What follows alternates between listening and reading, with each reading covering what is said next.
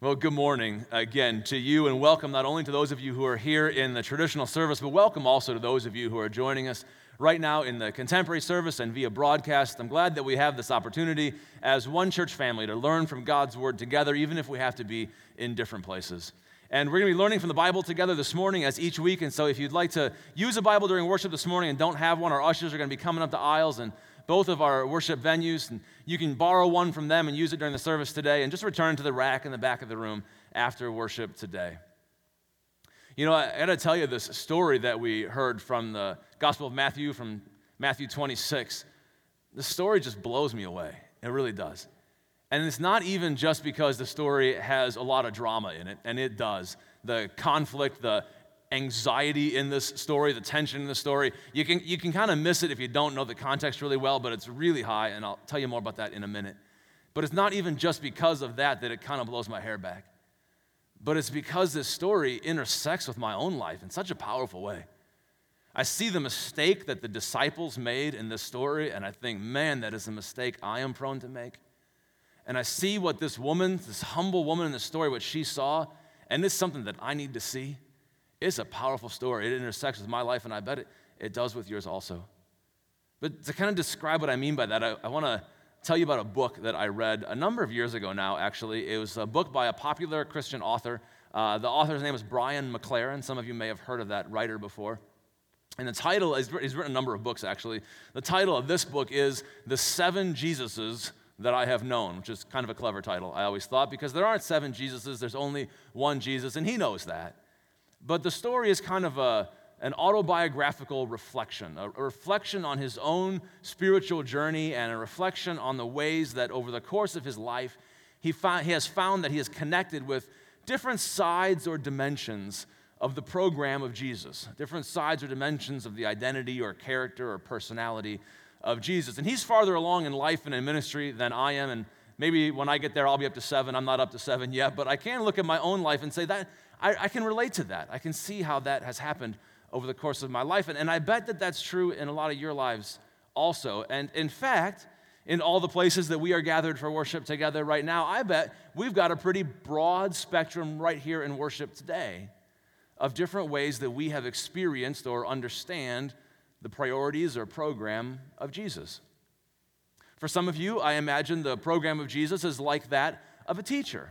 Jesus is a godly teacher who teaches really important life lessons, teaches us how to live life in the way that God created to be lived. And maybe one of the reasons that you're a Christian, maybe one of the reasons that you're here in worship today is because you want to learn those things from Jesus. You want to learn life from the Master. And if that's you, I'm with you. I agree. I think that's really important in understanding the program of Jesus. For some of you, maybe the program of Jesus is more like that of a theologian. Jesus is a theologian. He teaches us about God, and he reveals God to us. And you don't want to mess around anymore. You want to know God. And so you want to learn from Jesus. And if that's you, man, I'm right there with you. That also, hard to say no to that. Maybe for some of you, Jesus is kind of a social visionary or even a social revolutionary.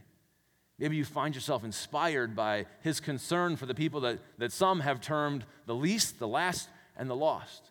That's inspiring to you, and you see it as important, needful even.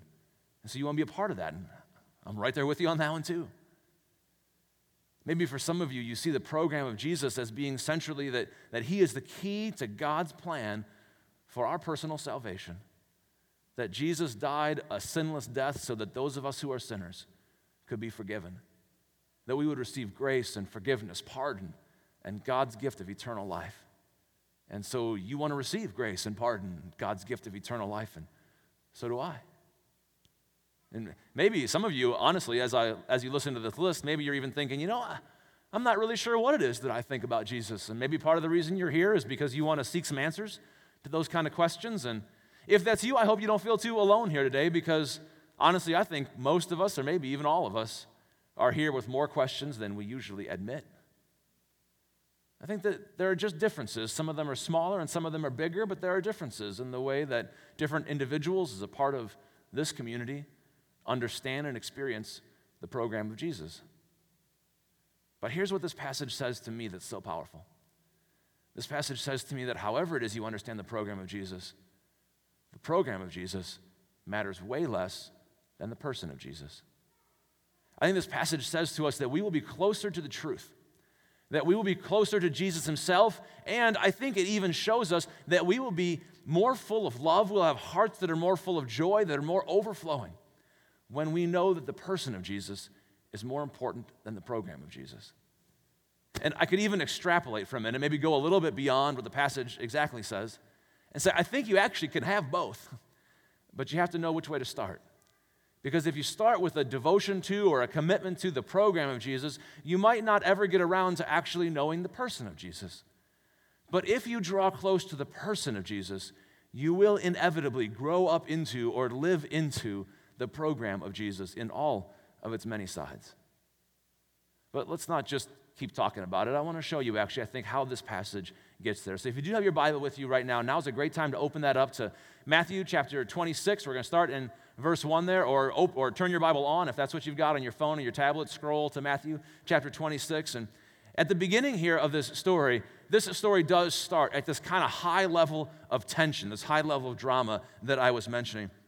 It's Passover time. Let's just start reading Matthew 26, 1 through 2. When Jesus had finished saying all these things, these parables that he was teaching in Matthew 25 and the stuff he taught in Matthew 24, he finished that. He said to his disciples, as you know, the Passover is 2 days away. And that's not something they were going to not know. They knew that. As you know, the Passover is 2 days away, and the Son of Man will be handed over to be crucified. And just pause there for a second. Passover is a huge time of the year for the Jewish people living in Israel 2,000 years ago. This would have been the high point every year. I was trying to think of like some modern parallel, like is that how our culture experiences Christmas? But I don't think Christmas has all the energy and expectation and excitement in our culture, unless maybe you're like between 4 and 7, then maybe it's that exciting. And then my mind went, maybe Black Friday is like that, but that was embarrassing to admit, so I'm not going to say that. I thought maybe if your city is hosting the Super Bowl and your team is in the Super Bowl, if the New Orleans Saints have been in the Super Bowl last year, maybe that kind of buzz would overtake the whole culture. I mean, Passover time, when every word that you spoke meant a little bit more, and every action was a little bit more intense, and everything that you hoped for just a little bit harder. It was Passover time. Jesus says Passover is 2 days away, as you know. They didn't need to be reminded. Everybody knew. And then Jesus says to them in this intense moment, and the Son of Man, that's one of the ways that Jesus referred to himself. He said, the Son of Man is going to be handed over to be crucified. Crucified. You know, if you're in church very much, if you're a Christian, if you've read these stories before, maybe your mind kind of just runs over the top of that word. You're like, yeah, I know, that's what happens at the end of the story. But man, for them, that's execution, that's capital punishment. Jesus says, we're going to go into Jerusalem. They're in Jerusalem. Here we are, we're going to be in Jerusalem. It's the highest point of the year. It's the most exciting time of the year. And I'm going to get arrested. They're going to catch me. And they're going to put me on trial. And by the way, I'm going to lose at that trial. They're going to find me guilty. I'm going to be handed over, not even to the leaders of our people, but to the leaders of the Romans who have all kinds of violence in their arsenal. And they're going to beat me. They're going to kill me. It's going to be a brutal execution. And Jesus is talking to people who love him. He's talking to friends, disciples. Jesus' mother was present at his crucifixion. Maybe she was around. I mean, I just wonder, as I put myself into this story, what were they thinking and feeling at that moment? Panicked, fear, frustration, anger, injustice, indignation. Don't let it happen. It can't be. Their nerves would be so frayed and so raw. The intensity level is just way up here. And then Matthew just kind of shifts the scene, and he lets us take a peek into a room in the palace of the high priest. And this is what it says in Matthew 26, 3 through 5. It's a very different scene. Then the chief priests and the elders of the people, these are the leaders of God's people, they were assembled in the palace of the high priest, whose name was Caiaphas, and they were scheming. They schemed to arrest Jesus secretly and kill him, but not during the festival, they said, or there may be a riot among the people. Man, Jesus has just told his followers that he goes to die, and Matthew tells us they go to kill him. They're on the opposite side of this deal. And I imagine Jesus' disciples, friends, followers, family, their emotions were so raw, full of fear and not knowing what was coming next. But these guys were calm. They were cool and collected. They're like, let's do this. We got to kill him. We got to kill him, but let's get our timing right. Can't do it during the Passover festival. People might get upset. Let's bide our time and do this when the moment is right. And they plan to kill Jesus. Man, the drama of the story is just so high right at the beginning. And it's with all this up in the air that we move into the kind of main action of the passage. Jesus, probably that evening, goes out of the city of Jerusalem to a little outlying town, kind of a suburb of Jerusalem, called Bethany. And he's having dinner at someone's house, a guy whose name was Simon the leper. How'd you like to have the leper for your last name? That'd be kind of awkward, wouldn't it? Most of us are like Olson or Anderson. My last name is Turnbull. I'm glad people don't call me Steve the leper. That'd be kind of awkward. But Simon the leper. And we don't know for sure. Maybe he actually still was leprous. Jesus hung out with leprous people. Maybe he was just stigmatized from previously having had leprosy, and maybe he was one of the lepers that Jesus has healed. That would kind of make sense to me, that Jesus would be in his house at this point 2 days before the end of his life at this climactic moment. I don't find it all that surprising. I find it meaningful, but not surprising that Jesus is there in the home of Simon the leper. What surprises me and what impresses me is that his disciples were there with him. Because Jesus is kind of famous for hanging out with people he wasn't supposed to. People were upset about this all the time. Some of Jesus' opponents were scandalized by that. Sometimes his own disciples were scandalized by that. But in this story, the disciples are there also. We know that they get involved in the conversation just a little bit later. I'm impressed that they were there.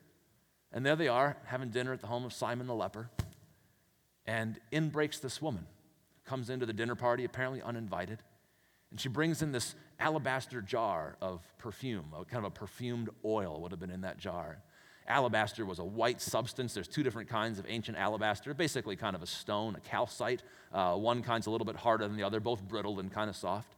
And she comes in, she takes this jar of perfumed oil, and she just pours it over Jesus' head. And in the story in the Gospel of Luke, it tells us that she actually broke the jar and poured some of the perfume on his feet. They remembered different details about the story, but whatever the details, the point is the same. She gave Jesus this extravagant gift. Let's read the verses here. This is what it says from Matthew 26, 6 and 7. While Jesus was in Bethany in the home of Simon the leper, a woman, unnamed, came to him with an alabaster jar of very expensive perfume, which she poured on his head as he was reclining at the table. And just kind of put yourself in that scene. You think for a second, what's it like to have a jar full of oil, like picture olive oil or something, poured over your head? Now, if that happened to me when I was having dinner, I think honored is not the word that would describe how I'd feel at that moment. I'm a dad, so this actually happens to me. I get oil on me while I'm eating and grease on my clothes. Rarely is honored the first experience that I had at that moment. But cultures change, right? And being anointed with oil meant something different in their culture than it does now.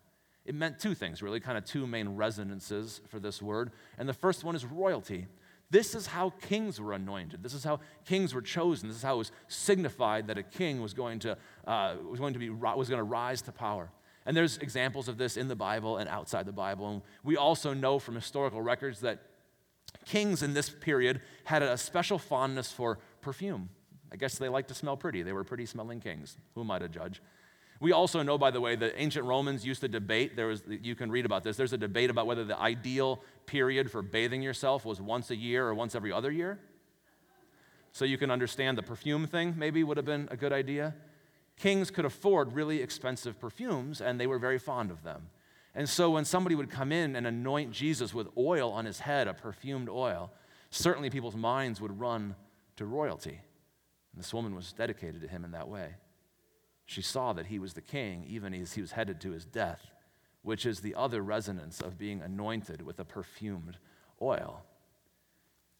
People anointed dead bodies with perfumed oils. The other resonance is royalty and burial. And the reason for that, of course, as you know, is that dead people don't smell very good. In fact, in the stories of Easter morning that we'll read when we celebrate the resurrection of Jesus next Sunday, we find the women are the first ones to the tomb, and they were on their way there to anoint Jesus' dead body with perfumed oils or spices to cover up the scent. And there's a story from Jesus' life where Jesus raises Lazarus from the dead. Lazarus was a friend of Jesus, and Lazarus had 2 sisters, Mary and Martha. They were all close to Jesus. And Lazarus has been dead 4 days. And Jesus makes a trip to their home in Bethany, actually, where Jesus goes there. And he comes to the tomb, and he orders that the tomb in which Lazarus has been buried and lying for 4 days, that it would be opened up so that Lazarus could be raised from the dead and he would walk out of the tomb. And Lazarus' sister Martha is there. And Martha says to Jesus, no, don't do that. It's going to smell in there. Now, if you've ever read the stories of Mary and Martha, if you've heard them before, you know that Martha is a fastidious housekeeper. She loves hospitality. She is the hostess with the mostest. In the story of Jesus and Martha, Mary is listening to Jesus, listening to his teaching, and Martha's in the kitchen trying to make sure everything runs smoothly, and she's asking for Mary's help. Martha is a great hostess. Tradition tells us her last name may have been Stewart. No one knows for sure. Can't confirm that. But at the raising of Lazarus, she says, no, it's going to smell in there. They didn't have the perfumed oils. Maybe they couldn't afford it at that moment to take care of business inside the tomb. So these oils, they meant royalty and they meant burial. And it's this second resonance, actually, that Jesus even calls out in the story. Jesus explains it this way in Matthew 26:12. He explains her actions. He says, when she poured this perfume on my body, she did it to prepare me for burial. For burial. And she was recognizing Jesus as the king, even as he goes to die. That was her action. But she's not the only one in the story, right? The disciples of Jesus are also there. These disciples of Jesus who had been mentored by Jesus, who had been taught how to live by Jesus, who had kind of given their lives actually to learn how to live life in the Jesus way, and they're not real happy about this. They think there's a problem. They object to her actions. They have the sense, they have the insight, if you will, to see that what she's doing actually runs against the program of Jesus. And I got to be honest, I don't think they're wrong. I think they're probably right about that. They said this perfume is very expensive, could have been sold at a really high price. We could have marked this up. Remember, kings love perfumed oil. We could have sold this to royalty, made a big sum of money, and then used that money and given it to the poor. And it's not very long before this episode, before this scene, that there was a previous scene that we actually read about in worship not all that long ago, where a wealthy young man came to Jesus, said, Jesus, what must I do to inherit eternal life? Jesus said, obey all the commandments. And the guy goes, yeah, did that, check, got it. And Jesus says, you still lack one more thing. Go take all you've got, sell it all, give the proceeds to the poor, you'll have treasure in heaven, come follow me. I would imagine the disciples were there. That might have been not very long before this. And you know, the gospel stories of Jesus' life are full of examples of the disciples completely getting it wrong, not understanding what Jesus is saying. He has to call them, oh, you of little faith, you of little understanding. I imagine when the disciples were here in this moment, a light bulb went off in their head. They're like, we just saw this. We just saw this. Jesus told that guy to sell it all and give it to the poor. That's what she's supposed to do. I kind of imagine they're proud of themselves. Like, we finally got it. We learned the lesson. We internalized it. We applied it to this application. And they probably looked at Jesus going, we did it, didn't we? And Jesus says to them, why are you bothering her? Why are you bothering her? She has done a beautiful thing to me. She's done a beautiful thing to me. The disciples in this story, the disciples of Jesus, they show us that it is very, very possible to be very well schooled in the program of Jesus. It is possible to be devoted to the program of Jesus, to be devoted to his principles of social care and generosity, and still have a very small heart, and still miss the point when it comes to loving and honoring and worshiping Jesus himself. And the woman in this story shows us a wonderful example of love and devotion and worship to Jesus himself. And I think that we can see in her the realization, the knowledge, the insight, the faith. She knows that no idea and no program, no agenda is going to heal and restore her life. No agenda or program of ours that runs by our own power is going to change the world. If anything is going to happen that's going to heal and restore our lives, anything that's going to happen, it's going to create grace and forgiveness and restoration in us. It's not going to be just an idea or theory or a program. It's going to be the power of Jesus. If anything's going to create meaningful, lasting change in our world and change human community and change the way that we live, change our hearts, it's not going to be just some ideas that we adopted. It's going to be Jesus himself. And she comes into this place and expresses her love for Jesus, and Jesus says, that's a beautiful thing. Man, there's a lot that I could learn from that woman. There's a lot that we stand to learn from her example. You know, in my life, I have not known 7 different Jesuses. But I know that in my life, I have spent time more devoted to the program of Jesus than to the person of Jesus. When I think about the early years of my faith, I was consumed with the theological program of Jesus. I was consumed with the transaction that had taken place for my salvation. And I knew all about sin and guilt and about grace and forgiveness and the gift of eternal life. I knew the formula for getting in and the price of being out, and I was very, very glad to be in. But I think in truth, in retrospect, I think maybe I loved my own salvation more than I loved Jesus. And that made my heart small. I was not full of joy. And that's because you can't get joy from a program. And you won't experience joy by chasing joy.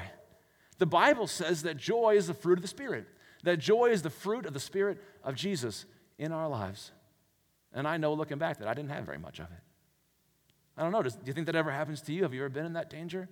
Does good religion or right ritual or good theology ever become more important to you than the person of Jesus himself? I know that I've also spent time very committed to the social program of Jesus. I have, in other years of my faith, been very inspired by Jesus' spirit of inclusion, by the radical generosity and sharing of his earliest apostles. I have been enamored of Jesus' vision for human community. I am still enamored of Jesus' vision for human community. I want it to be a program for my life, and I want it to be a program for your life, but I also know, and this story convicts me and reminds me, that that will never fill my heart to overflowing, and it will never fill your heart to overflowing. And I think the reason for that is because a social program or a social vision is really good at making your heart hungry, but it is no good at all at making your heart full. And I have experienced, and I have seen, that it is possible to be full of a vision for love and yet not be full of love. And nobody wants that. Nobody wants that to happen to anybody else. But does that ever happen to you? Does it ever happen that the priorities of Jesus become more important in your life than the person of Jesus? See, I want to know the way of Jesus in my life, and I want you to know the way of Jesus. I want everybody to know the way of Jesus. I want us to learn to see people like Jesus saw people, and I want to learn to pray like Jesus prayed, and I want our church family to learn to pray like Jesus prayed. I want people to live like Jesus lived and love like Jesus loved and give like Jesus gave. I want that for my life, and I want that for us. But even more than that, I want to know Jesus. And I want for you that you would know Jesus. I want to learn to live like he lived because he's in us. I want to see people as Jesus saw people because his eyes are looking for us. I want to learn to pray in the way that Jesus prayed and taught his disciples to pray because we're so close to him. I want to live and love and give the way Jesus lived and loved and gave because we know him, because we experience the powerful presence of his Spirit with us, because we know the experience of his love, and we just can't help ourselves. This passage, it totally disarms me. And I hope that it disarms you too. I mean, literally, I hope that it causes each of us to lay down our arms, to lay down our resistance, to lay down the resistance that maybe you didn't even know you were offering, and just surrender. And just surrender not only to the program of Jesus, that'll come, and it needs to come, but to the person of Jesus. And in just a second, I want to lead us in a moment of prayer to close this time of listening to and reflecting on God's word. And during that time, I just invite you to open your heart, surrender, and respond to whatever it is that the Spirit of God in Jesus Christ is speaking to you and calling you into a life-giving relationship with Jesus. Let's pray together.